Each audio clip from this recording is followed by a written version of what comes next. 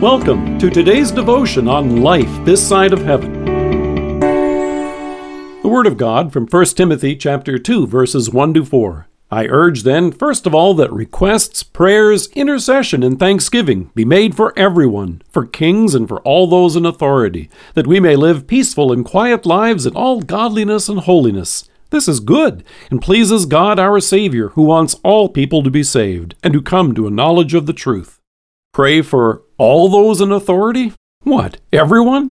In our increasingly polarized political climate, you may hesitate when you hear Paul's words in this text. And if the leader you voted for is not the one in office, you may be puffing your chest out right now and thinking to yourself, I'm not ever going to pray for that person.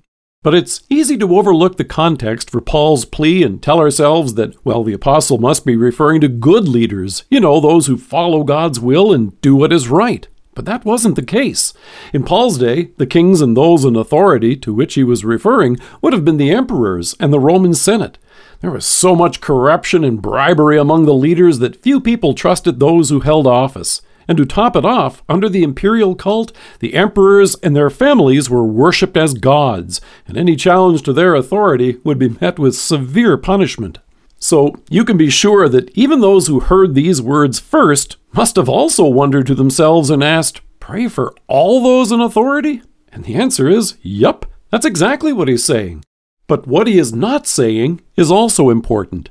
Paul isn't saying that you and I should pray to our leaders, but for them. Caesar was not their savior, but neither are today's governments and leaders. In Psalm 146, we're reminded, do not put your trust in princes, in mortal men who cannot save. When their spirit departs, they return to the ground. On that very day, their plans come to nothing. Blessed is he whose help is the God of Jacob, whose hope is in the Lord his God, the maker of heaven and earth, the sea and everything in them. Our kings, our government leaders, and those in authority are not God. They only work for him. And the truth is that they're duty-bound to God and answerable to him, whether they know it or not. So why should we pray for them? As Paul points out, that we may live peaceful and quiet lives in all godliness and holiness.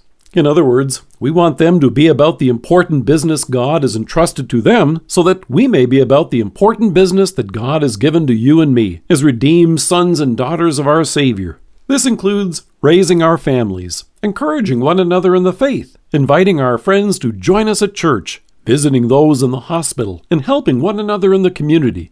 As the apostle explains, this is good and pleases God our Savior, who wants all people to be saved and to come to a knowledge of the truth. So when it comes to our leaders, instead of wringing our hands or even shaking them as fists, God invites us to fold them in prayer. Replacing rage with resolve, you and I come before our God, who comes before everything else. The government doesn't exist to spread the gospel. It's here to provide temporal peace under which the eternal work of sharing the gospel can flourish. And God has saved this precious activity for his church, for you and for me. So in really bold faith, you and I come before him asking him each day for the peace, safety, and freedom under which we may do this. By God's grace and the power of the Holy Spirit, you and I then can make full use of the opportunities before us to tell our families, friends, and the world of their Savior, who gave his life for them on the cross so that they, like us, may have everlasting life with him now and forever. Whether or not you have the leaders you want, we always have a good reason to pray for them. So, let us pray. Almighty and merciful God, guide and direct our presidents, prime ministers, governors, and kings, our congressmen, premiers, and members of parliament, our mayors, and all in authority over us, that we may be at peace. Seize the opportunities before us to share the gospel and serve you faithfully. Amen. Thank you for joining us. If you are listening to us by podcast or on Alexa, we invite you to browse the resources that are available on our site at lifethissideofheaven.org. God bless you and have a great day.